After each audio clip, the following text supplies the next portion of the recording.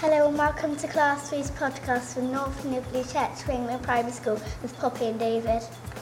A week ago we had shown everyone our Olympic dance. We are now moving on to tennis and rugby. We are learning tennis and can use a racket, but we are not using nets just yet. We buried a time capsule next to a tree in North Nibley Hill, about 15 metres away from the monument. In 60 years' time, North Nibley School will open it again and see what's inside.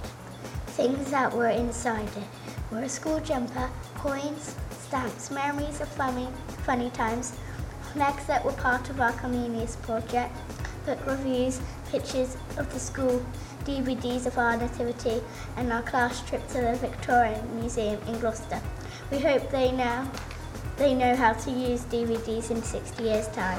On Thursday, 8th March, we were doing Dinbats. Then Mr. Tompkins asked us a weird question. How many more days until the Olympics? We all got so close to the answer. It was amazing.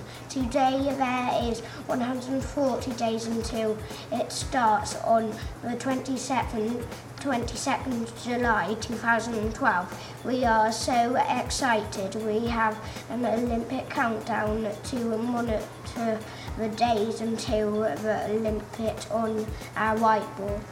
On Wednesday, we made a health poster in our table groups. We each had a title and made a poster about it.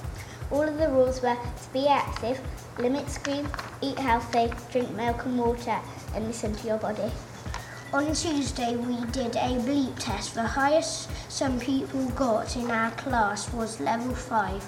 We had to run 20 metres in short interviews. We decided to do it to see how healthy we are now, and we plan to do it again after Easter holidays. Our score should get better if we stick to the 5 rules of a healthy body.